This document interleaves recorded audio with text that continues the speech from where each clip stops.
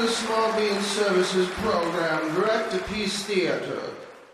This is probably not the best time, but I have to say, Scientology changed my life. Thank you. Welcome everyone to yet another episode of Direct-to-Piece Theater, the show in which two of your favorite directors from the website, which shall not be named, go through your favorite movies and talk about why they are or are not artistically crafted. I am one of your hosts, Adam Ganser, and with me is my co-host. Abe Epperson. Shit, I did the exact opposite this time. God damn it. I'm You so monster. sorry. I knew I'm it. so sorry. Usually I God. come in late. Now I came in early. I'll get this right. I swear to God. I'm Abe Epperson. I'm starting to the feel like other a joke co-host. caddy for you. Like I'm just teeing it up, and then you're coming in there with the wood, just knocking it out of the park every time. That's what I they love always it. say about me. It's Yeah, true. that you're Coming in with a the joke. That's true. That's on several message boards that I'm a part of. Mm-hmm. Abe's Good always message coming in with boards. that wood. Oh yeah, Oh, yeah. It's active. It's an active Yeah, board. I know exactly what message boards you're on. It's just you and me on this thread talking about how you're always bringing the wood. What a great Yeah. thread. Wait, texts aren't message boards? I thought they were message boards. Did I miss something? All right. Yeah, we got some real what- problems. So last episode we talked about A Knight's Tale, Yeah. and you said that this episode we're talking about Basic Instinct.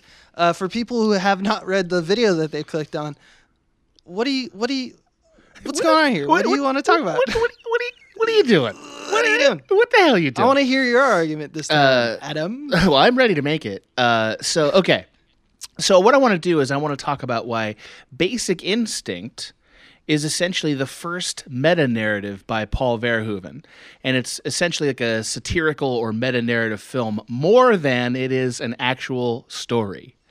So those of you who've been listening to the content at Small Beans for quite some time and are caught up on all the Frame Rate podcasts know that you guys did a frame rate about Starship Troopers, which is one of Paul Verhoeven's films, and talked about how that film is in fact a satirical take on the book, right? Yeah. You went into some detail about that. So my argument here is that Basic Instinct is essentially the turning point for Paul Verhoeven when he stopped making movies that were explicitly just a story and started making movies that were a commentary or satire of either the genre that he was doing or of the source material. And so I want to talk about how Basic Instinct is that. And just for the uninitiated, can you kind of go into what is a meta-narrative? Absolutely. So a meta-narrative is basically a story that's about itself. So it's a story that is aware of itself as a story, if that makes sense. And that's a thing that is becoming increasingly common in our films and videos, in this age, because we are all sort of have a giant reservoir of pop culture knowledge now, and movies and television are aware that we have that reservoir, and so therefore can draw on it in a more self-aware way. But Basic Instinct came out in, I believe it was 1992, before it was assumed that everyone had that gigantic reservoir of knowledge, and so it's sort of an early precursor to what is now commonly the case about movies and television. Gotcha. Yeah. Gotcha. So Now, it's it's like a leitmotif for typical stories. It's when you say self-aware, you mean that like it's kind of going through the motions of the events that we have come to learn or things. Yeah, events in the story of a typical story of like a film noir, Correct. or something like that. It's hitting all the beats that are required of the genre that it's in, but but it's not necessarily doing it explicitly just to tell the story. It's also sort of commenting on the beats themselves and the tropes and like What does this mean? these kind of What are right the these kind grander- of stories in general. Right, like it's doing that, and like again, just to illustrate, there's a bunch of movies that fit into this genre. Like I think you could call Brick, the film noir movie from 2005 that launched Ryan Johnson's career. I think you could call that a meta narrative if you wanted to. Just movies like that sort of are aware of the genre tropes, playing against the genre tropes, and are sort of winking like, "Isn't it fun when it's a movie?" A lot of I would say a lot of Shane Black stuff. Yes, especially he's also Kiss Kiss there. Bang Bang. Yes, A lot of noirs, as we'll see. I think it's 'Cause because noir is not a genre that on its own right is still drawing people to theaters. So the way to do a noir is to kind of play the tropes that we're all familiar with and then comment on them, right? That's interesting. Yeah. Okay. Yeah. Well, that's generally true. Cool. Yeah. So just let's refresh ourselves on the movie Basic Instinct. So I think most people think of this movie as being like essentially an erotic thriller, which it is. Like, let's not pull our punches. It's an erotic thriller. But they probably don't remember much about it except for Sharon Stone and Michael Douglas really get it on, and also probably the interrogation scene where she uncrosses her legs. I think that's a pretty famous shot in movie history. It's the most famous. Yeah. So just to kind of catch you up, Basic Instinct is like definitely a melodrama, which is to say that it's always over the top. It's not pretending to not be over the top. It's always so it's very much like a big version of those kinds of movies, and that's basically Paul Verhoeven's style, right? Like if you've seen RoboCop or if you've seen Total Recall or Showgirls or any of his movies, I think you can say Paul Verhoeven's not a subtle filmmaker. He's much more of a loud, blast in your face filmmaker. And Basic Instinct fits the pattern. Wouldn't you agree? Yeah, if you want. Like in Starship Troopers, if he wants you to think that someone's a Nazi, he'll dress him like a Nazi. right. He's not trying to trick you or like trying to make you think really analytically about his films. I'd say he's like a lot more like, here's what I want to say. You're going to feel that very strongly. And I think he's also not embarrassed by sort of like pulpy stuff that would feel dumb in other works. Like, for instance, there's an amazing line that Jean Triplehorn says, like, when she's arguing with Michael Douglas's character about Sharon Stone. She's like, she's evil, she's brilliant. Like, she says those two words together. And it's like, that's the tone of the movie. If you don't remember it, that's probably a pretty good description of the tone of the movie. And you're supposed to believe both of those things. Right. And it's very much like it belongs in a 50s advertisement, right? Like, it's definitely of that time in a way. Yeah. So I'm not saying that because it's over the top or melodramatic that means it's a meta story, like it's not believable. I'm going to show you how it's like basically self-aware in a way that you can't take the actual story itself at face value. Like that's how far this goes. Okay. Great. So the first thing I want to start with the end, actually, which normally I don't. So the end of Basic Instinct starts with, or finishes with, I should say, revealing that Sharon Stone's character, who, by the way, if you don't remember, is essentially a writer, a multimillionaire heiress turned writer, who writes murder mystery stories and then is being accused in this movie of having pre-written a crime that she then later committed. So she writes these stories and then she commits the murders in exactly the way that she depicts them in her novels, is the theory of the movie. And right? That's the end of the movie. It's very silly, right? Like that's a silly, and also I think we can agree a meta premise, right? Like it's a story within a story right off the top, right? Right. So a writer, right? So exactly. So the movie is essentially navigating: is she really the killer? Is this somebody who's playing against type here and sort of like copycatting so that she looks guilty? So like those are the two possibilities of the movie.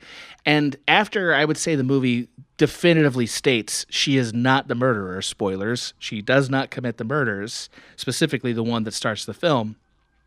Then we get this love scene at the end with her and Michael Douglas, and we pan down the bed and reveal that she has an ice pick under the bed, implying perhaps she is in fact a murderer, right? Mm-hmm. Even though we've definitively solved the case. She did not murder these people. Like, it's not possible for her to have murdered the people. If you work out all the loose ends, it's not possible. But we're still saying that she's the murderer at the end. So why? Why does she have that ice pick down there at the end? It doesn't make any sense, right? Right. So that's the moment where I think Paul Verhoeven is taking off the mask and saying, like, it never really was meant to hang together. It's more about, like, aren't these stories absurd and stupid and fun, right? Like, yeah, it's also kind of, see, that the way I watched that and read that, and I didn't read any of your theory beforehand or anything like that. I love this. I read it as, because it does this very strange thing, which is it has a scene where they're in bed. And then it fades out. Right. It does do that. And then it fades back in. So it feels like end of movie. It fades back in and we're still in the same scene. It's almost like it's giving us reality that there's two different answers. Yes, it is doing Beth is the killer or Catherine is the killer. And so if you lob off the second part, you think one thing, or if you let it play, you think the other thing. But it's kind of this duality where it's both take which one you want. Which I thought was very interesting because it was just kind of and I don't know, if it doesn't fucking matter how it ends, because you're supposed to. I think if you believe that, like you said, if Catherine is been proven that she can't really have done these things, that means that there's a whole nother story, kind of like an Ocean's 11 retcon that has to be done, where it explains that she actually was employing people and she made it work somehow. Or she paid people off to do it, and there's a lot that you weren't seeing. And so you're arguing that Paul Verhoeven is saying, it's kind of one or the other, but that's what you get with these types of tales? Yes, I think, and I also think he's saying that, that essentially erotic thrillers as a genre are needlessly, are fictitious and not possible. I think he's intentionally making the point that it's not real. It can't be real. Okay, so it's what I said, or... Isn't it stupid? Right. And I don't think he intends to tell you, isn't it stupid? I don't think he's making fun of the genre as much as I think he's sort of celebrating the absurdity of the genre, if you will. Okay. Right. So now I want to go to the very beginning of the movie. Right. So the first thing is the ending tells us this. The second thing is the beginning tells us this. All right. So the beginning of the movie is a bunch of fractured images that are out of focus shots of a woman having sex, right? That's what it is. But you don't know for sure because it's too out of focus. And the implication is, as we add piece by piece, that we're trying to piece together, what are we looking at? What are we actually seeing? What, right? In a very mystery fashion, what is this about, right? And then it cuts to the first actual image of the movie, which is an overhead mirror of two people having sex, in which the first murder happens, right? So I think what we're saying there is that right away there's an unreliability to all the images we're going to see, right? We're not going to see exactly what happened. We're going to see a reflection of what happened that isn't necessarily true. And we repeat this motif with the mirrors throughout the movie. Right? It happens all the time. So let me just give you a couple of quick examples of it.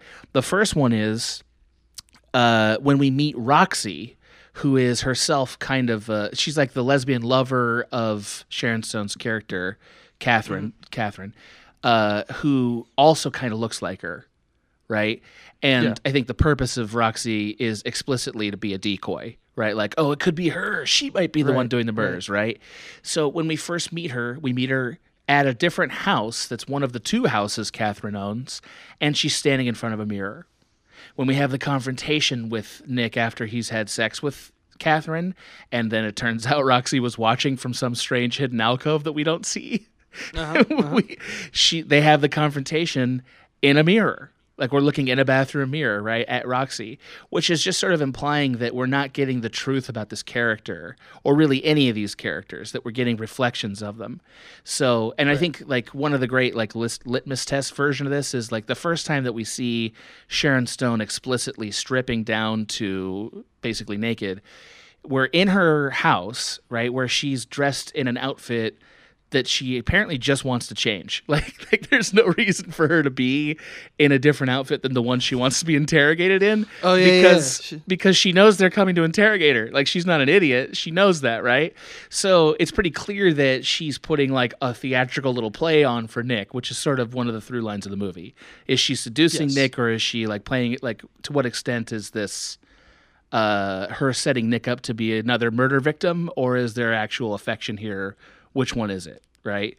So, but it's clear that she's playing cat and mouse games to a level that no person accused of murder could ever do. It is, she's so heavy with it. It's so much. It's so much. It's a lot. It's that's kind of what makes you exhausting. Yeah. It makes you smile because it's so much. that you're like, you can't take it seriously, which is another point I'm going to make in a minute. So Nick sees that she has all these headline clippings about how he shot some people and he shouldn't have, and he was been on administrative leave, et cetera, implying like, hey, I'm looking into you, right? And he can see that.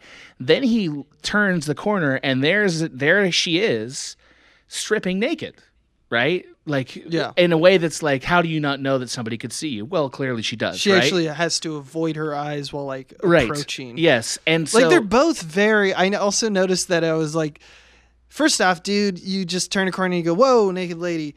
First thing I would do is like turn around and walk away. You can't keep going in there. That's for sure. Not. Yes. He does not. He keeps looking. Right. And then she zips up and then she's like putting on a scarf as she walks toward him, and he still hasn't left. Like he's still looking at her, and then he slowly goes, I guess I'll leave. And she has to like avoid looking forward, which is the natural state you would. Totally when you're, impossible. Like, walking. Yeah. Everything is impossible. So just briefly, and this like reinforces the exact point I want to make, which is that so he sees her naked through a window in the house. He comes around the corner, and we think we're actually looking straight down into the bedroom. But it turns out when she walks out, it was a mirror that was set up exactly to see her stripping down, right? Because she comes from a different angle. Yeah, I remember that. Which is, again, so like you never actually get an honest depiction of her. She's always being represented or just sort of regularly being represented through mirrors and reflections and being obscured by various objects, right? So the point being, from a visual motif, we cannot trust what we're seeing, right? What we're seeing is not, in fact, the whole story, right? Now, just to go back to the beginning of the movie, so we see the murder happen and the setup for the murder happen through the headboard. Like there's a metal headboard and we're like looking through that, which sort of, again, is another way of fracturing or distorting the image so you don't see everything really clearly. But like, I just want you to think about what is actually happening as the story, like from the having seen the whole movie. So what's actually happening, according to the movie, is that Jeanne Tripplehorn, a person that this rock star who's going to get murdered knows, right? He knows her. Dr. Garner, she's going by. So Dr. Garner, he knows her. They meet up after he has had drinks with Catherine. And he's like, hey, could you put on a blonde wig and look kind of like my current girlfriend while we have sex? And she's like, yes, let's do that. And then murders him. And it's like, why would that ever happen? That's totally ridiculous. You know? That's how they fuck. That's how they do it. I know, and I understand, like, we're supposed to believe, oh, well, she's a copycat and she's like envious and et cetera, et cetera.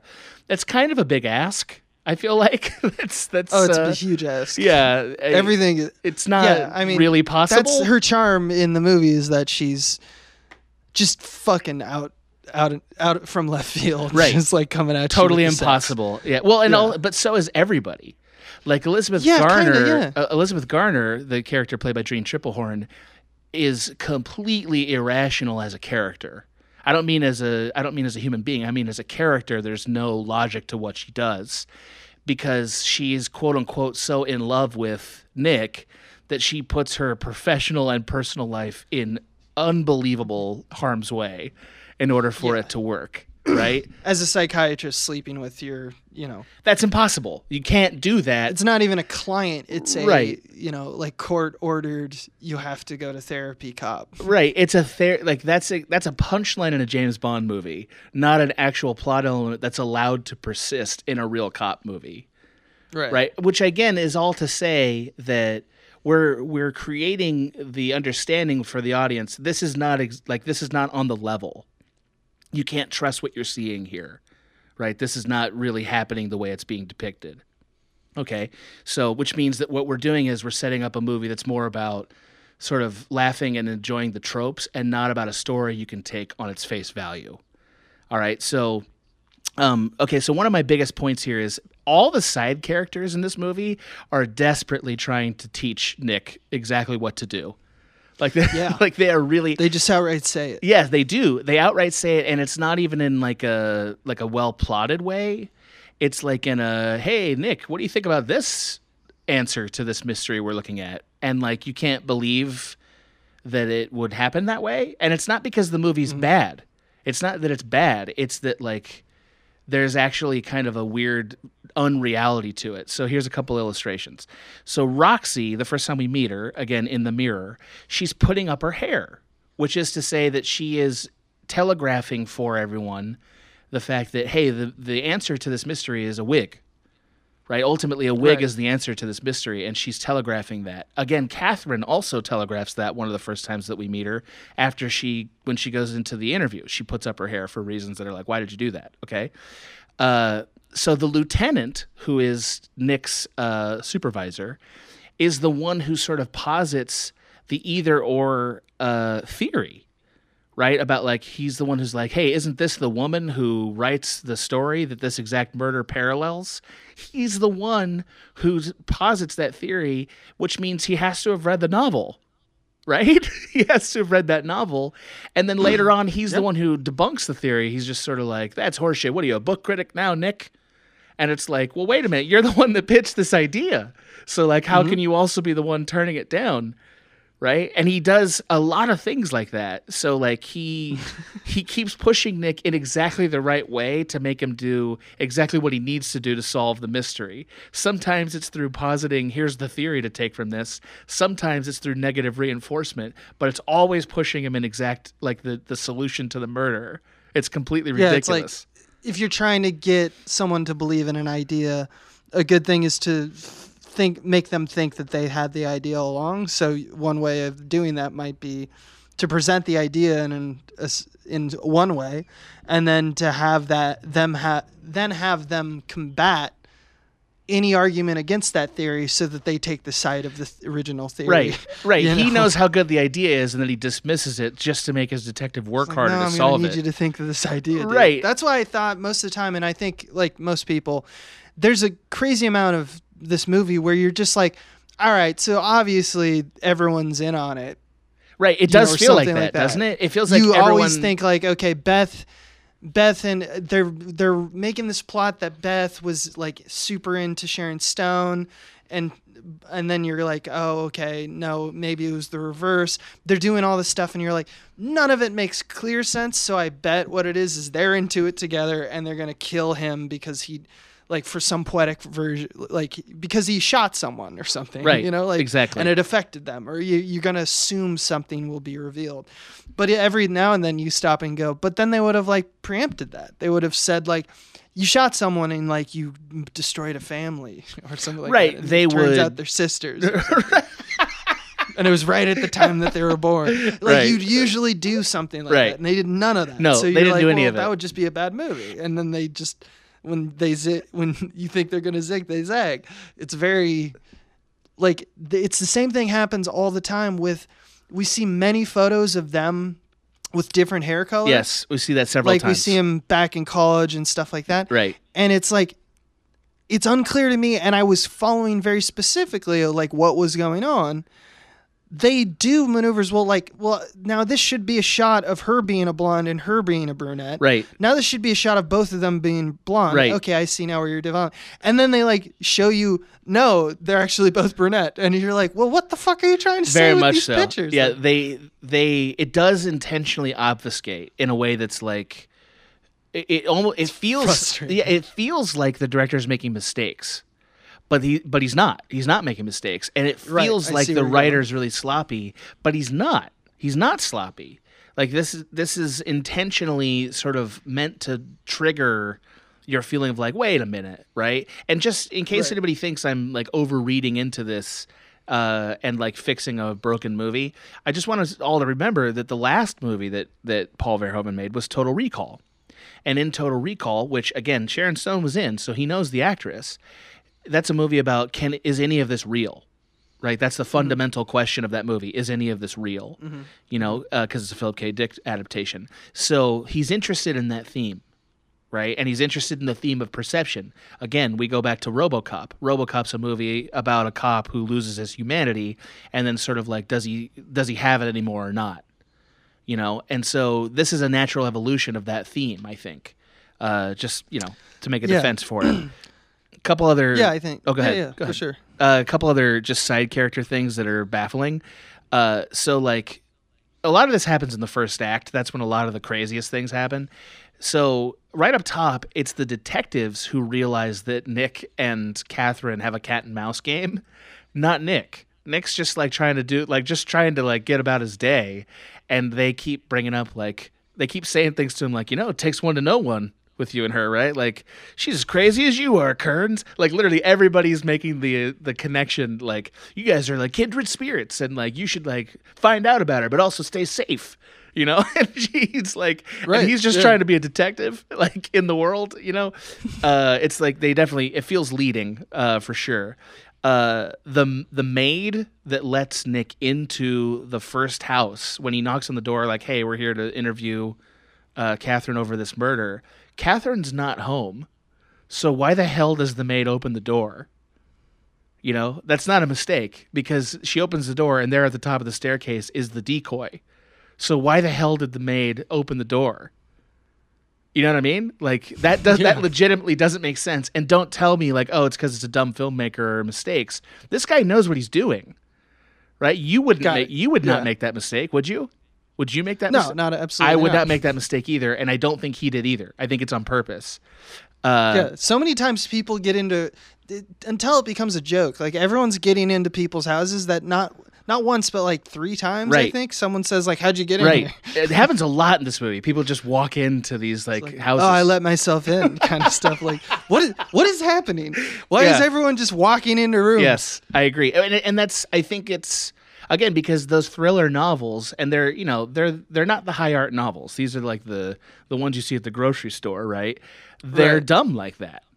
You know what I mean? Like, they're intentionally silly like that. And I think it's intentionally lowering the quality of the story to match those tropes. And I think that's really cool. So Nick's sidekick. Yeah, right? Nick's sidekick, Gus. I think he's one of my favorite movie characters because sidekick, you mean his partner? Yeah, well, but in this movie he's a sidekick, let's be honest. Okay. So just like I all due respect to the actor, I think this is one of the most uneven performances I've ever seen in a movie.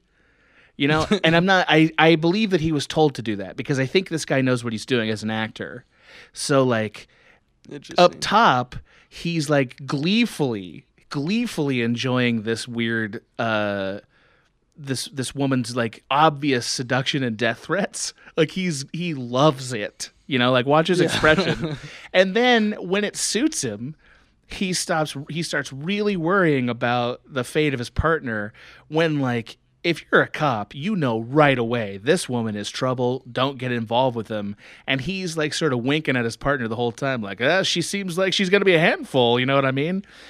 Yeah. Also, he's the one who offers up the major motif of this movie, which is to say the reason why Catherine's getting involved with Nick in the first place is that she's trying to write a new novel about a new person who's going to die at the end called Shooter. Yeah.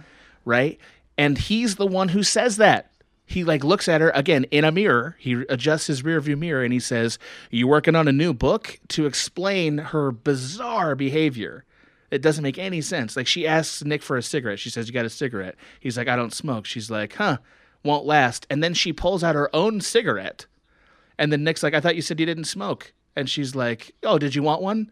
And it's like, what? What are we doing here? And then Gus adjusts the window or the mirror and he goes, "You working on a new book, lady?" It's like, what?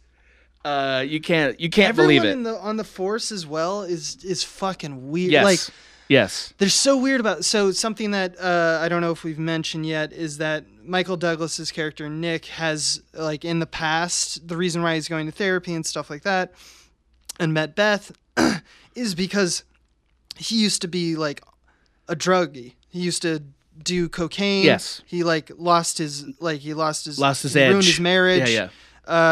He got suspended and stuff like that, like crazy. Like, he was alcoholic. He couldn't still be a like cop. Mid quitting all of those things, right? And she walks into his life, Sharon Stone, and immediately all of his friends see him drinking They see him like doing weird, like fucking anyone, like just being the womanizer they used to be. And no, people at times will go, "Oh, like you shouldn't do that," and then at other times it's like, fucking Nick. It's right, and it's like, so when he goes back to drinking, this happens in a bar with his colleagues, who, by the way, are hanging out with him in a bar. That's not the coolest thing in the world. And they kind of jab him for it, which I guess I can see how that's awkward. He takes a drink. And Internal Affairs is there immediately, like, starting a fight with him, and they still don't stop him from drinking. They still don't like, hey, man, IA's here. Maybe you want to put the double blackjack down, you know? No, they just let it go. He does say, I'm not on duty right now, so I can do whatever the fuck I want. So it's just bad decisions. But instead, the guy goes, like, he calls him, like, shooter. He, like, says, like, what do you think of that, shooter? And stuff like that. I know. Like, he is being unprofessional in, like... The IA agent is being more unprofessional somehow. It's just not how I expected that sequence to go, knowing how movies usually are, where the guy is doing something wrong, someone's going to step in and be like, maybe you shouldn't be doing that. Here's a conflict that is immediate now. Verhoeven's like, yeah, that's cool. That's a conflict, but I'm going to make a new conflict where everyone's just fucking nuts. Like, nobody in this movie is going to have any rationality to it. And so, like, just so everybody understands, like, I've seen RoboCop, as has Abe, so I understand that his depiction of cops is always a little over the top, right? And that trend continues all the way through Starship Troopers, et cetera, et cetera. He fucking hates them. Well, he hates them, and also he thinks they're like cartoon monsters, you know? So, like, this is in tone with that, but just to underscore what you just said, so, like, the IA guy calls him shooter, and then there's an implied exchange of a case file with Catherine, like somehow she buys a case file, is implied but never proven, and she starts calling him shooter, and then titles the name of her novel Shooter, almost as though, like, this whole thing. Right, that's how he kind of knew it was the IA agent. That's the connection he makes, but there's never any proof that case file was actually transferred. Yeah, because he just gets shot. Right, but he gets shot by it all just is, Dr. That's another thing a lot of cops say at times. It's just something that, like, and then it just didn't pan out. Right. Like, it's like, oh, you studied the case, you looked into the facts, and did you ever do any research on this woman? Because I'm doing an investigation right now, and she's at the heart of this crime, and it's very similar. He's like, no, we didn't actually ask her any questions. Why not? Just, one thing after another, nothing really made sense to really investigate her at all. And it's just like, really? Because everything from my standpoint, and I'm looking at it from the future, like, you should have been able to know that then.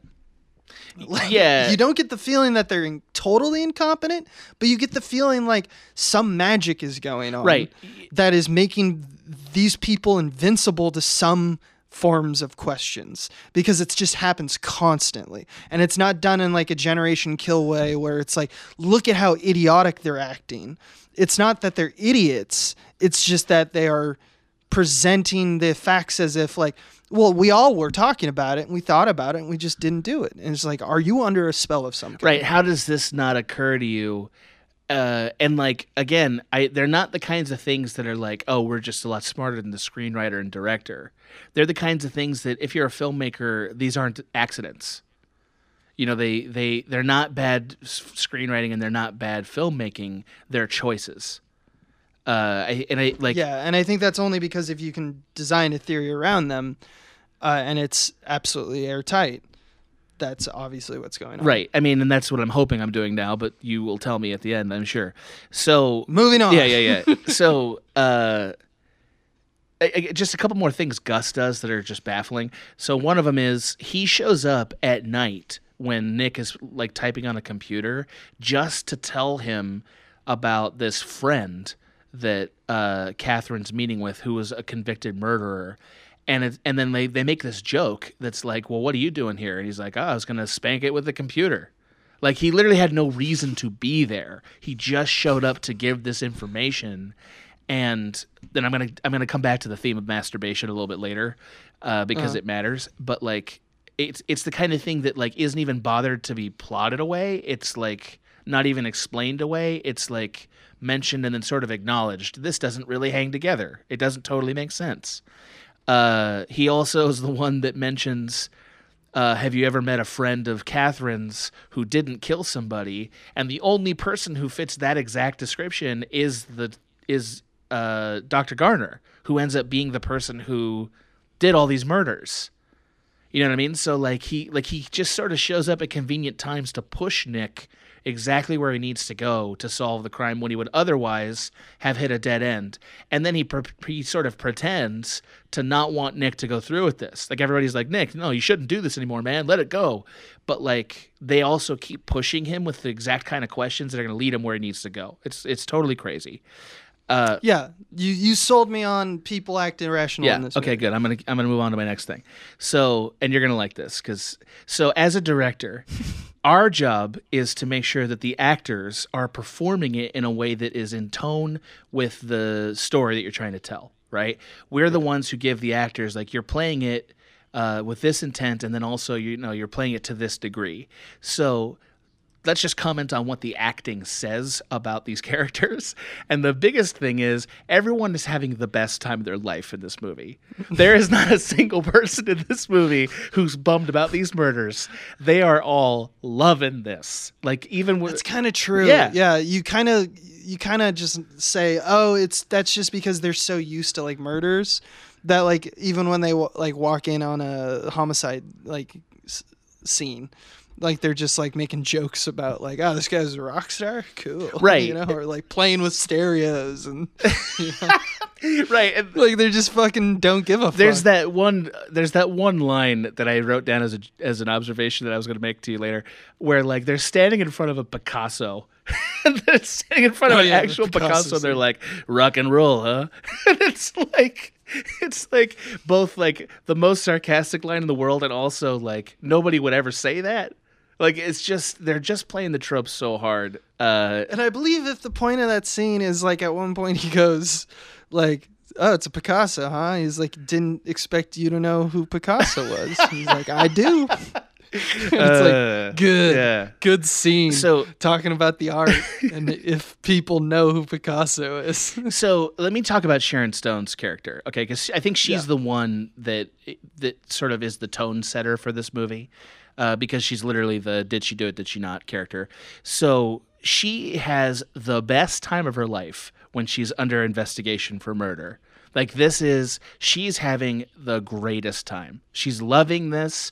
The cat and mouse is like absolutely enjoyable for her in every way. She has no fear at any point of the investigation. That never bothers her. The only time that we get an actual human being is when she's asked questions about her emotional attachments to other people. Right? Whenever anybody talks about, and they spell that out. Yes. Is she a sociopath? Yes. Because it's almost like as soon as they define it for the audience, they kick into gear. Right. All right. So Sharon Stone was watching the movie with us and knows now to convince us as the viewer that she's not a sociopath. So the next scene will be her crying about her dead friend or something. Yes. So, I have to make another point. I'm going to come back to it. So briefly, she whenever she's asked if she loves somebody and like it actually hits a wound, that's when she gets actual emotion, and it's usually like moody. She gets moody and wants to quit and not talk about it anymore, which is part of who her character is. Because I think if you had to sum up her character as a whole, it's everyone in my family, like everyone I love dies, and I'm afraid of losing anybody, so I push people away, but I love the cat and mouse game, right? Like, that's the character. And that's a real thing, and that doesn't super bother me, but that wouldn't add to, boy, do I love being investigated for murder. Whereas, like, there's a moment after she's had sex with Nick where he's like, I'm still going to nail you because you're the murderer. And the biggest smile comes over her face, like, oh, thank God, you still think I'm the murderer. It's baffling. Okay, so you just said something that was really key, right? Which is that she's like playing along with us, right? Like, that's a thing that you feel like she's watching the movie. Yes. Yeah. So like when we watch her take the polygraph, by the way, she's looking into camera at the end of that scene through a television screen, which is yet another obfuscation. The only time she ever answers the question about did you do this or did you not, the shot in that interrogation scene is a dead-on dolly shot right into her that is not obfuscated at all. It's the most direct, honest shot you could make of her. It has like no point of view attached to it. It's not from anybody's vantage point. It's from no vantage point at all. So it's literally just us looking at her. She looks right at us and denies the murder, and it feels fake. And the reason it feels fake is because we've intentionally created such a meta narrative of obfuscation that when you remove the obfuscation, we feel uneasy about it, and it doesn't work. And that's a director like a Picasso. You're welcome from your joke, Caddy. It's actually not a bad theory though. I mean, they usually are portraits, right? No, I think you're right. No, but really, like, find another shot in the movie that is detached from point of view like that. It's the only one in the movie, and it's clearly like the director sort of having a great time at our expense, which is to say, I'm going to give you the exact truth, and I'm going to shoot it in the most truthful way I can, and because I do that, you won't believe it. You know, and that's when I knew this was like a well thought out directed movie. Was like that is because they're like showing their hand a little bit and saying like, we want you to think this now. Yeah, I'm going to use most of direct. Right, I'm going to use the tools that should communicate truth, and they'll feel like a lie in this movie because of what I've done. That's a director who knows what he's doing. That is a meta narrative tactic. Yes, exactly. So another thing is Catherine goes way out of her way to continue to incriminate herself. Like, so if you were under murder, like any other movie, if you're under investigation for murder, maybe you have a good time because of the seduction, but you definitely keep denying things or keep like hiding things. Like, so for instance, Chinatown, right? That's like a damsel in distress who could be implicated to some degree in this water stealing scheme, right? And what does she do? She keeps trying to misdirect things in order to place the blame away from her, but also to hide the things she doesn't want you to know, right? Catherine. Yeah, it's like OJ walking around casually wearing black gloves. It's like she uses an ice pick all the time. Yes, she intentionally uses an ice pick when she doesn't have to. She intentionally... It's like, hey, murder weapon me. Right. That's weird, right? Funny. She keeps telling him, like, I could beat a lie detector test. Couldn't you, too? She never at any time ever posits a different theory for how the murders could have happened. Never. Right? And she also, like, she intentionally uses the shooter nickname, which she knows, if she's, like, worth anything, knows is going to be a trigger for Nick, because she knows she's getting it from the IA guy, and the IA guy is, like, his most loathsome enemy, and then she uses that on purpose to continue to prod him, which is to say, this is not a person who is either guilty of murder or attempting to play the part as though they feel like they're guilty of murder or in danger of being convicted, ever. Never at any time, no. Right? So briefly, as a person who's researching the character of Nick, she already knows everything about the guy before she ever has any real interactions with him.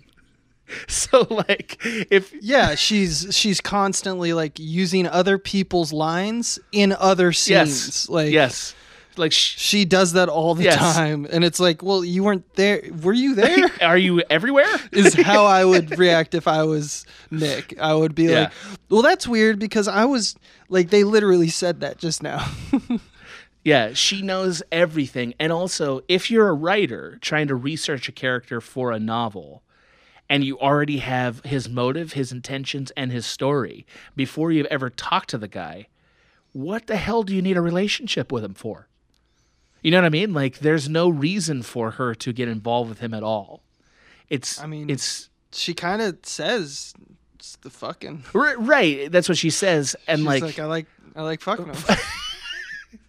She does. I mean, she says that. That's like one of her opening things. She's like, I wasn't in love with that guy, but I like. I didn't say I loved him. I said he gave me pleasure. Yes, you still get the pleasure. Like, what about Manny, the boxer? Yeah. He's like him too. Right. Well, she did say she liked Manny. She didn't love Manny, but she liked to fuck him. I think that's true. And like, sure, that could be an explanation, right? She could have just been having sex with Nick because she enjoys it, but she is the one who frames it as though I'm doing this for a book when she already has all the information. She like literally has it all. So there is no reason for her to need to do this for the book. It's definitely for her own sort of, I guess malicious purposes. I'm not really sure. She definitely enjoys messing with the guy. So you never done that? You never put on an elaborate, like an elaborate seduction when you're like trying to date someone. And you're like, no, let's just hang out. Why? Because I'm writing a book about you. I'm gonna write about you, girl. No, I haven't generally in my seduction, my honey traps, wasted the resources of numerous government agencies. I haven't done that, but maybe that's the real sweetness, and I have to figure it out. Well, that's how I do it. Yeah. You had a thing going with the Department of Water for years. I remember. Writing a book about it. Yeah, I bet you are. Got a great screenplay on the way. All right, so briefly, not that briefly, honestly.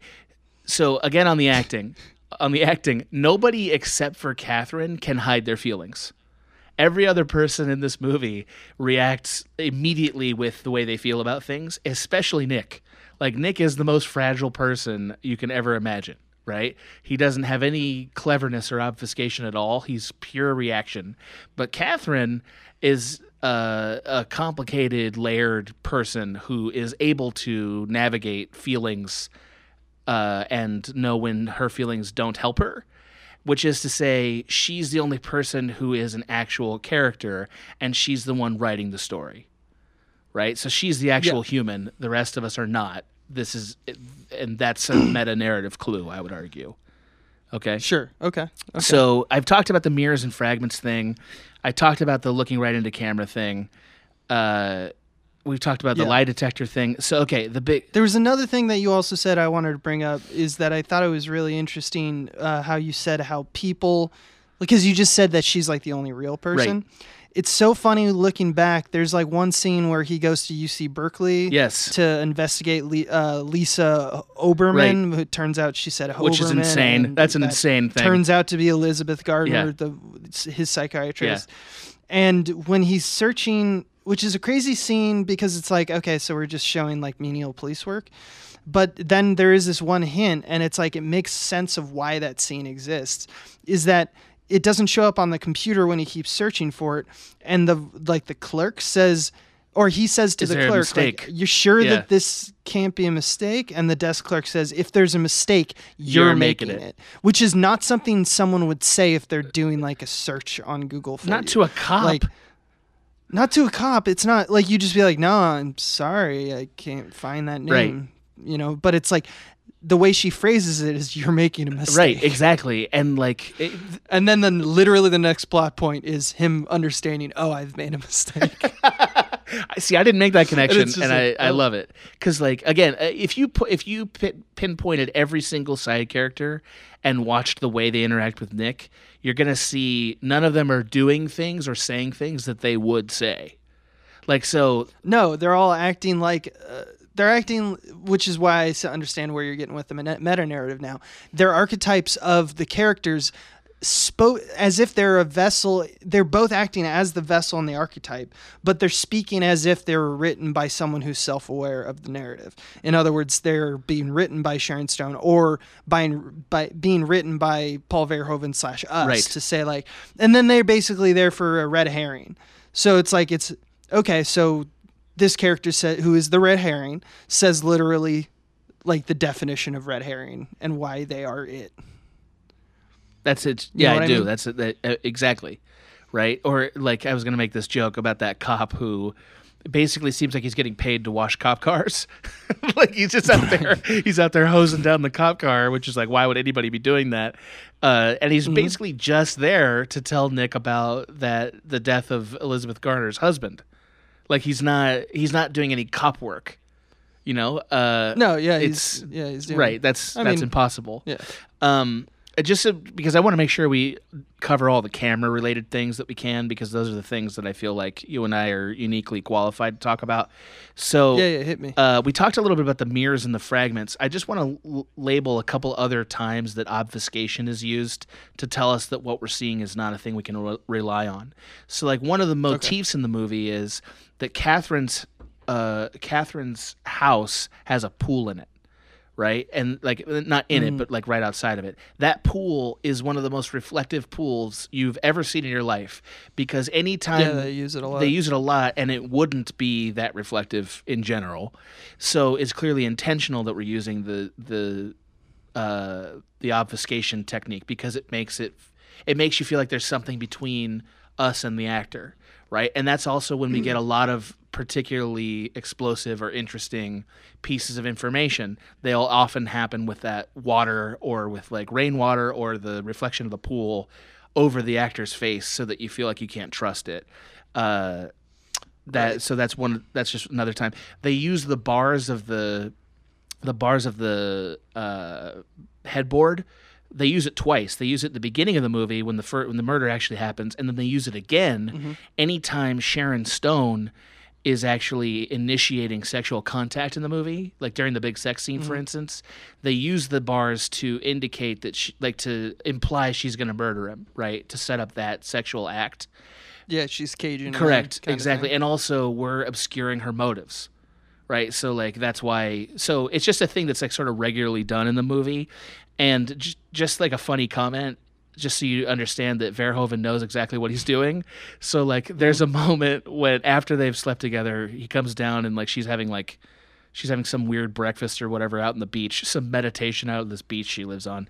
And then he walks down, they have this dialogue, and then they kiss each other, and they kiss in front of a fire pit, and Verhoeven intentionally frames them so that the fire is right between them.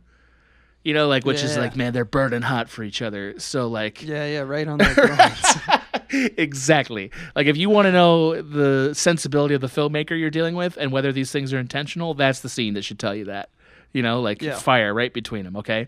So now I want to talk about and I'll do this briefly because I know we've gone over a little bit.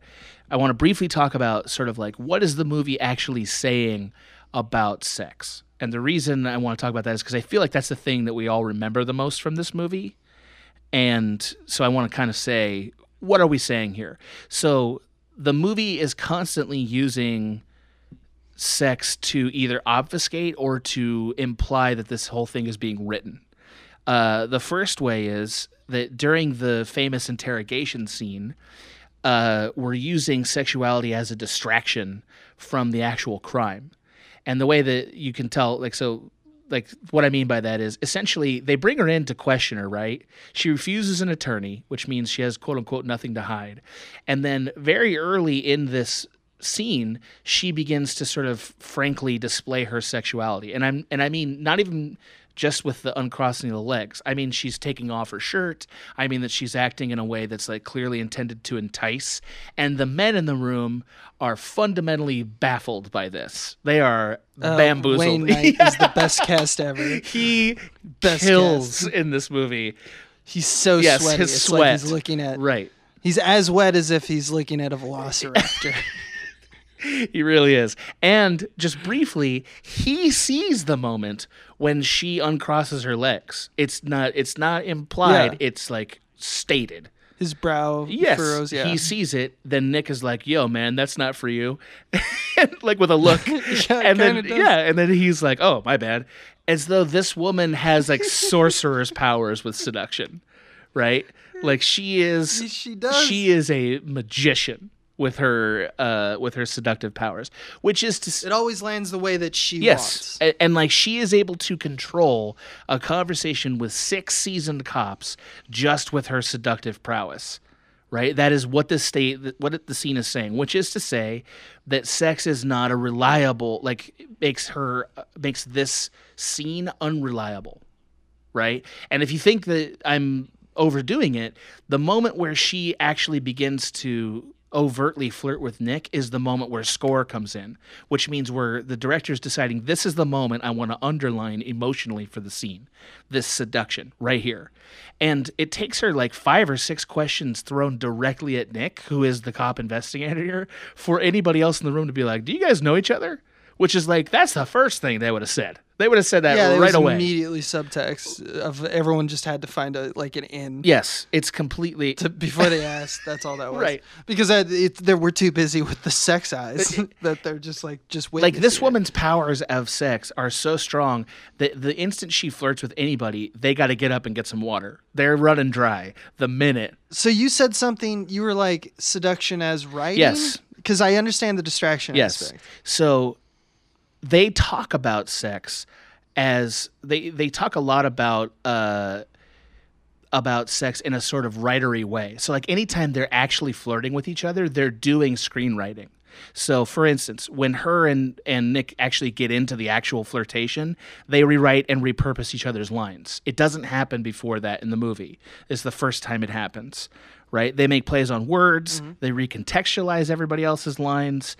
They swap backstories that neither of them could possibly know, right? As like meaning like, so she knows Nick's wife's like nickname for him, you know what I mean? Like just stuff like that. That's very much impossible. Yeah, it's impossible, and also it's like the kind of thing a writer would do. It's like I know your backstory, and I'm going to use this cute nickname because it has emotional value to you. She actually hands him a book during this seduction act, like their first foreplay act, right? And then the best line of the movie, I would argue, is he says to her, "I'm in love with you already, but I'll nail you anyway. You could put that in your book." Meaning he's aware of like the nature of their flirtation is writing, and you should write it down, right? And then, so like to contrast that, anytime we're talking about plot or motivations of characters, they bring up the idea of masturbation, right? It comes up several times. Nick, when he's interrogated by the psychiatrist, the first thing he does is make a masturbation joke. Gus, talks about his hand. Yeah. Gus explains that he's jerking off to the computer when he goes to give this important fact about the kind of people Catherine associates with, right? Which is a plot thing. So that is to say that foreplay is writing, and that plot and emotions, which are usually the substance of a movie, that's masturbation, right? Which means that sex is sex in this movie, you know, and that's really interesting. So, from a story standpoint, plots and emotions are interchangeable and frivolous. Yes. In the same way that masturbation is. So as a meta-narrative, which is only to talk strictly about structure and about purpose of like character or purpose of writing, that is the truth. That is the only things that actually matter, and that's sex. Masturbation is just how you kind of like that's just gets you there. Experiment in frivolity because you're just that you can skin in a movie any way you want. It's in every other movie, and like this is just a clue for everybody who is interested in filmmaking. Plotting and motivations for characters, that is the engine of a movie. That's the thing that makes people interested in it, the emotional content. In this movie, that's masturbation. Which is to say, the sex scene or the action scenes, those are the scenes that are the quote-unquote juice of the movie. And that's the opposite of how movies actually work. So this is a person who's making the statement that like this movie is not narratively trustworthy. It's just a joyride. It's literally just a joyride. Oh. Yeah. So just to wrap up this theory, so if it's a meta-narrative, what is the meta-narrative saying? Right? And I have two theories. My first theory, and I think it's the one that I've done the best job proving, is that this is about sort of how absurd and pulpy the erotic thriller genre is. Like, as a genre, the erotic thriller doesn't really happen in human experience. So it's really more about titillation and over-the-top sort of, like, tension. And this movie is like, what if we went way over the top for the purposes of showing how absurd that is? Yeah. Right? So it's a commentary on that level. Yeah. The second one, and I don't know how you're going to feel about this, but is that this is actually a story of what it's like to date as a middle-aged person. So like, I knew you were going to like it. Of course. So of course, that's a Tinder. Yeah, this is 40-year-old Tinder. Here it comes. So like each person in this movie, most of the movie is they both have a lot of baggage, right? Neither of them have the ability to get intimate. And like, by the way, just so everybody knows, there's a horrifying sexual assault scene in this movie. And like, I think some people need to know that in case they want to watch it. It's triggering, warning. And it's with Jean Triplehorn's character, and it's pretty early. And it's almost just as dark because she's like, She calls him out on it, and she's just like, "What you did isn't making love." Yeah, and he's you've never been like that before. And she says. Because because he was so hot for Sharon Stone, that he like projects it onto her, and she's like doesn't want it that way, and it's very, very yes, it's not a good look. It was bad at the time, and it's worse now, and I think that's on purpose. Mm-hmm. But that is to say, both of these people are extremely damaged. right? Like they both have like history, they both have exes that have like sort of a sad past, and this whole thing is the only way they know how to meet someone again. They have to play out their pathology in order to meet someone again, and they have like things have to align just right for them to be able to get into a relationship, which is ultimately what happens in this movie. This movie is ultimately the story of two people meeting and finally falling in love with all of their brokenness. Like, that's really it. And so, and like the last line of the movie is a discussion about whether or not they're going to have kids. You know what I mean? Like, that's it. It's like, okay, what do we do now? I don't know. Have sex like minxes, get some Rugrats, See, that was live happily ever after. So to your dating theory, because that's the last line is like, so what are we going to do next? And it's like, fuck like minx, have some Rugrats, live happily ever after. And then she's like, she contemplates killing him at that point. Right. And then so only after it is he says, forget the Rugrats. And then, no, I'm not going to kill you. Because he's making a joke. Yeah. And then she's like, yeah, and puts down the knife. And she's like, and then they fuck again. Right. So, and that's like, as we fade out. So I think Paul Verhoeven is actually, it's not dating in your 30s. It's no kids. I mean, right? No, yeah, kids ruin relationships. The kids are murder. Kids. No, but like just like two more points on the dating thing. They have a scene when they finally get together that takes place in a club. That club is impossible, and they do not belong there. They're both that club is too old. Woo! Yeah, the club's horrible, and they are way too old, and it feels like they're trying very hard to be sexy, and it's the least sexiest thing in the movie by far, and I feel like that's it is the best. Yeah. It's my favorite scene. It's so good because it's what I love is that it's Michael Douglas, right, in all of his in his late 40s, maybe wearing like clearly 90s clothes, like they got the fucking sweater that's weird, not the sweater like. Not the sweater necks, but like just like you recognize Ross wore it on Friends at one point. Easily, and he's just standing there like a fucking awkward statue.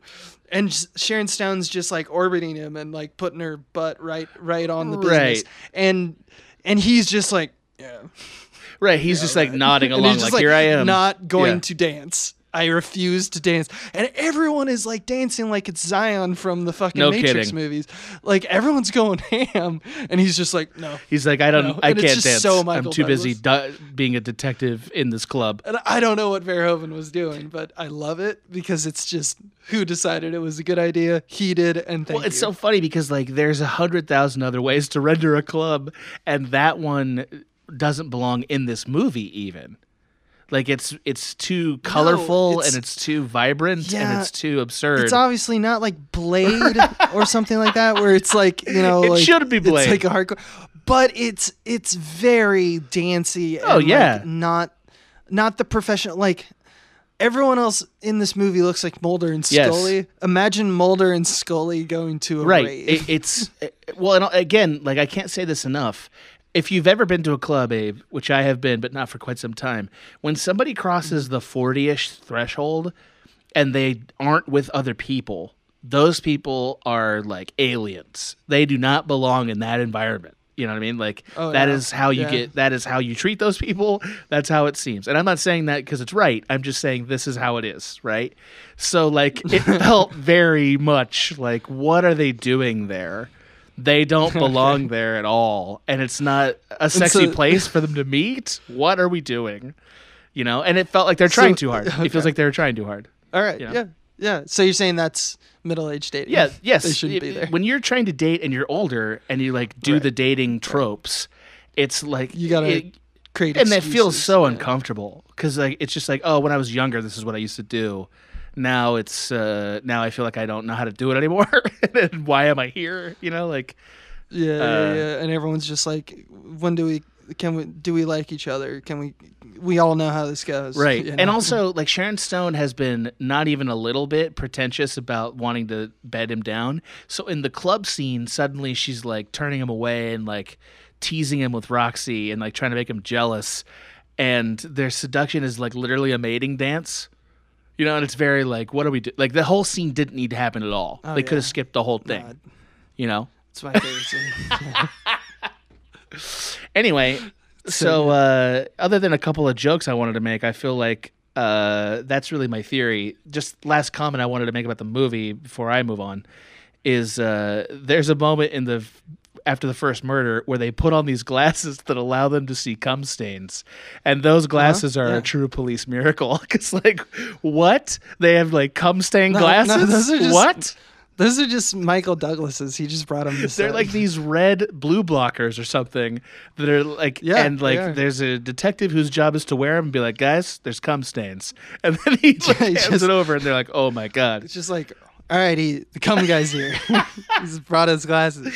He comes in, he's like, looks at the bed. He's like, yeah, that's a lot of cum. Because that's the other thing is if you get a shot through the glasses and it's just a lot of cum. It's right. It's a fountain. Like, it's like... But I assume, because I don't know how those glasses work, because under the black light, doesn't like blood also do right, it? Right, that's like, why it couldn't be a real thing. It's just like, yeah, it's... I thought it was just like organic material. It's like he programmed RoboCop's vision just to isolate cum and then put him in these glasses. Hell you know what I mean? Dude. It's totally ridiculous.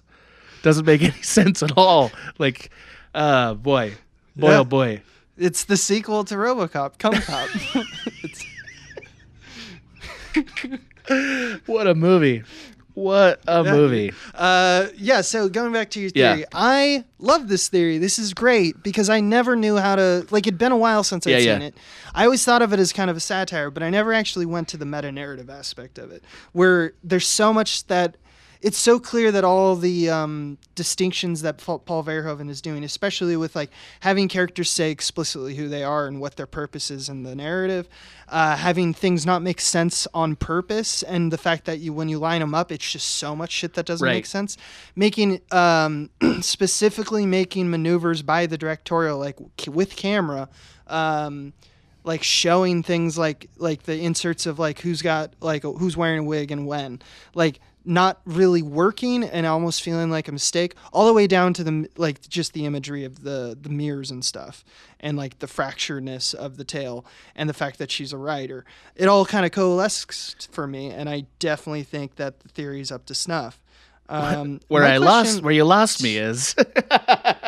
My question is, why is it called Basic Instinct? Great question. I really thought about that. I'm guessing that it's a play on sort of like Nick's instinct about her is that like she's responsible, and it's that, and also sort of the idea of like sex. You know what I mean? Like underline sex. Yeah, usually we talk about Basic Instinct as like our more animalistic desires, I guess, which I don't think this movie has a lot to say other than we are victim to our animal side is maybe something he's trying to say. I guess. We can't help ourselves but want to fuck.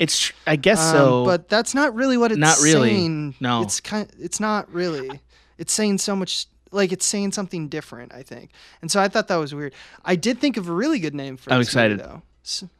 A good name for this movie would be The Game. Right? I know, exactly, right? That's exactly what it should be. Because it's all a game. I mean, exactly. Like that. I do think that. Can you imagine if Fincher had made this movie, how it would feel? Mm-hmm. Like I don't know if it'd be any better, honestly, but it would not be as over the top. It would be a lot drier, and I think and I really think that Michael Douglas was the perfect choice for the movie that I'm now going to call The Game. And that will never confuse anyone ever again. Because he was sort of the main guy in this genre at this point, right? Yeah, that's true. Because he kind of has like, he's like the older, like fuckable guy. Well, I think Fatal Attraction is sort of the main text for this genre. Like that's the he was doing like Romancing the Stone a few years before. And I think because he was in Fatal Attraction, he's sort of like the premier talent in this genre for a little while. Although I don't know if he ever did another movie after this in this genre. I'm not sure. I mean, he did The Game. One of my favorite parts about Verhoeven's is that he does kind of in the same way that we're describing the club scene. He does inexplicably like random things. Yeah. That like, whereas before your argument was these are random. Like, they're random and wrong. So then, like, because they're, like, for example, everyone on the force is irrational. but they're irrational in a way, like, so they're wrong, but they're irrational in like a crazy way. Right. Right? He will do stuff that it's like there's no reason for it to be crazy, and he still wants to do it. Like, one of my favorite moments is like multiple times it gets multiple inserts in this movie because it's a pair of keys on the key ring is Bart Simpson. I know why. Why is Bart Simpson and on this? These are almost 40-year-old. Yeah, these are 30 doesn't make something sense. people. I know. Why would they have a Bart Simpson keychain? And it's like it plays a part in the plot. By the way, like it matters as an image. It plays multiple times. Yeah. I think it's probably because Nick and Bart are both bad. Well, boys. I mean, people like to sort of imply like that Verhoeven's sort of like that crazy European guy. Like that's kind of his sensibility. Yeah, okay. But like, I mean, obviously there's a lot of European filmmakers and he's unique among them. And he does have a sort of consistent like exuberance to his style that I think in the 90s we started to get a little bit more eyebrow raisy about. It was a little bit like, for instance, Showgirls is also in this sort of over-the-top exuberant tone, but that movie is largely considered one of the worst movies ever made, and then got a cult following because there's a certain percentage of people that love his weird thing. They love his weird thing, you know? Yeah. And other directors have done this kind of meta-narrative to like an equal effect, but he's like, I immediately thought of when I was rewatching this, I was like, this reminds me a lot of Cronenberg's History of Violence. Oh, interesting. Because everyone is acting like what they're supposed to act like. I'm an 80s bully, you know, and is more or less what that kid should be saying when he beats up Vigo's like kid. There's just weird, like it's like surrealist film. Yeah. When you actually look at it, even though it isn't as surreal as something like a David Lynch, where it's like you get surrealist imagery mixed with like random things that you can't decipher until you have seen it and have to like watch it again, or if it's just done as a tone poem. He's definitely making narratives, and they're familiar narratives, but he's much like Starship Troopers and stuff like that. Because I know that he's done this, what appealed to me about your theory is not just that this was that it's a Paul Verhoeven, therefore it should be a meta-narrative. He's done it so many times that I'm like, well, yeah. But it's true that it is truly when he hit his his first. It was turned the corner here. He hit his full stride and he said, this is all of the movie. Like, even RoboCop has elements of it, but he's not like, okay. And True Recall the same. Like, he's not exactly going, I'm going to make my whole movie out of just the texture and fabric of what a meta-narrative is. That's all the movie is. And then by the time he gets to Starship Troopers in, I think, 97, he's just full on saying, like, this is the type of movie. This is his Dr. Strangelove, which if you're a Kubrick fan, Dr. Strangelove's kind of the moment that Kubrick starts making real Kubrick movies. Like, he'd made a bunch of movies, but, like, Strangelove's the first time that sort of, like, that weird detached sort of maniacal feeling that you get to all the rest of his movies, it starts there. Because if you watch Paths of Glory, that's just a good movie. Like that, he's very competent, and he's like, it's very smart, but it's still making like the narrative films. It's like another good example is like Miller's Crossing and the Coen Brothers. You know, it's just like, we just want to make a straight gangster movie. But then you go to like Raising Arizona and you go, holy shit, these guys are. And Verhoeven's not just a tone. Like, he's not just Wes Anderson, but this version. You know what I mean? Like, and I don't mean that Wes Anderson's just a tone either, but Wes Anderson has a really distinct style and tone that carries through all of his movies, and that's not what I think Paul Verhoeven is. I do think he has a distinct style and tone and set of interests, just like Tarantino does, but I think he's also a little more than those things, and this is the moment where I started to believe that about his movies. Yeah, I think it holds water, man. Interesting. Yeah, my favorite parts of the movie, or what really like made me lean forward, were when people would say something that is almost haunting when it's said out loud. And they play it straight. Like the example I gave about the clerk saying, if there's a mistake, you're making it. Like, it seems like you're not talking about the thing we're talking about. You're talking about like a thing that the movie's about, like something that I did in a different scene that made me start to like, even though I'd already seen the film and I wish I'd seen it only for the first time. Cause then I like with how I am now with how I watch movies, cause it always changes for everybody throughout the years. I kind of was like, oh, I wish this was the first time I saw it, because I might actually think like, oh, this movie is actually like this is actually like the game. Right. This is like a movie where everyone's right. in on it and they're all turning against because of some off-screen like horrible thing that someone right. did. Because it all seems to be surrounding him in a surrealist way, kind of like Truman Show does. But Truman Show is like playful and fun. This is like imagine reverse Truman Show, where everyone's watching you and constantly suspicious, and you don't know how, but you keep getting away with it. But all you do is get deeper and deeper into the suspicion, and everyone's like starts to loathe your presence. That would be a certain type of hell for some people. I definitely wouldn't like it, and it definitely is visceral in its recreation of that kind of feeling. Yeah, he's a really fascinating filmmaker, because I don't think that we think of him as like one of, I don't know if, I think he's still alive, but maybe he's not. We don't think of him as like one of the greats as filmmakers, I would say, but he's a known quantity, but he's not like in the, I don't know, Spielberg or, Scorsese or somebody like that. Yeah, it's crazy for having made Total Recall and Starship Troopers, for how cult following right. he is, that he's never really, like, it's almost like we want him to forever stay in the cult. Yeah. Even both of those movies are fairly well So is Basic Instinct, by most and people. so is RoboCop. That's 4 big movies. That's a lot of movies, I think it's his ability to be a chameleon and jump between those so much that he always stayed relevant, but never stayed too relevant. And I think also that, like, to use an analogy that's going to bum out a certain percentage of people, like Paul Verhoeven is sort of on the U2 journey in the 90s, which is to say he's doing a sort of like thick irony shtick that starts here. Yeah. Because that's what U2 was doing in the 90s, right? They pivoted away from their sort of earnest anthem rock. And I think that means a certain percentage of people see the value of what they're doing, and then a certain other percentage of people be like, that's not interesting anymore. We want like a more authentic version of that, and so they don't think of him as making great movies. But this is a good movie when you observe it through the lens of what it's trying to say. It's not just pulpy bullshit.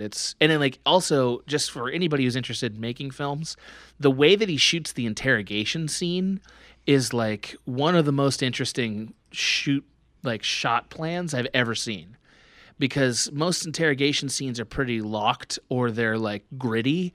His is not gritty. It's this like furious dolly, like technical thing that makes it feel like it's more than an interview. Like it's an interview, but it's more than this, because the camera moves are so over the top and people are so tropey.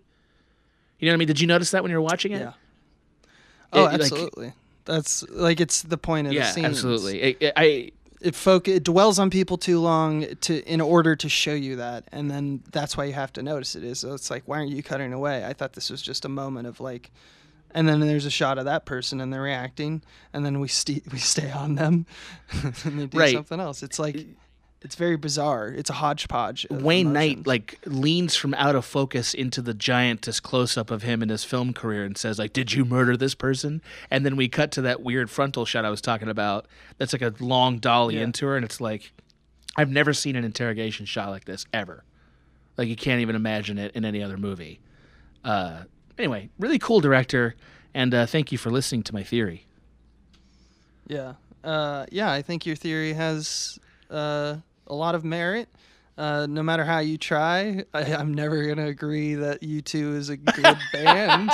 I knew I was teeing you up for that. Even if you use Basic Instinct you're if Basic Instinct about that. Good, then U2 good. All I'm going to say is, have you ever seen the Zoo TV tour? Have you ever seen it? I don't know what that is. So everyone should check this out. In the early 90s, U2 did this album called Achtung Baby. It's fantastic. It has Mysterious Ways and One on it, if you're familiar with those songs. And they did this tour that was about sort of like media distortion, and it was called the Zoo TV tour. And it's super 90s, but it also is like weirdly a kind of above the 90s, like looking at what the 90s were going to be right at the outset. And it's like one of the most expensive tours ever made, and you have to see the set. It's like fantastic, but very 90s. Anyway, go U2. U2 for life. You are shameless. You are a shameless, petty man. I earned it. I earned the right for this. Yeah, no, that was a great argument. Thank you. That was a great argument. You got me. Not the YouTube thing. The other thing. Yeah, so next time it'll be me, and I don't know what I'm talking about yet because we recorded. It's going to be because of how recording works. I hope it's about the movie Hook. I just really want us to cover Hook at some point. You love determining. By the way, for everyone off of Mike, he always just guesses what movies I'm going to do. You're like, this is going to be the greatest. How about Hook this time? It's like you're making me your narrative. It's like I'm trying to write your episodes for you. No. And then Abe turned up dead next week. Oh, no, I'm Michael Douglas. All right. Yeah. Well, what a fun game. It really was. Thank you. Okay. You too, man. Adios.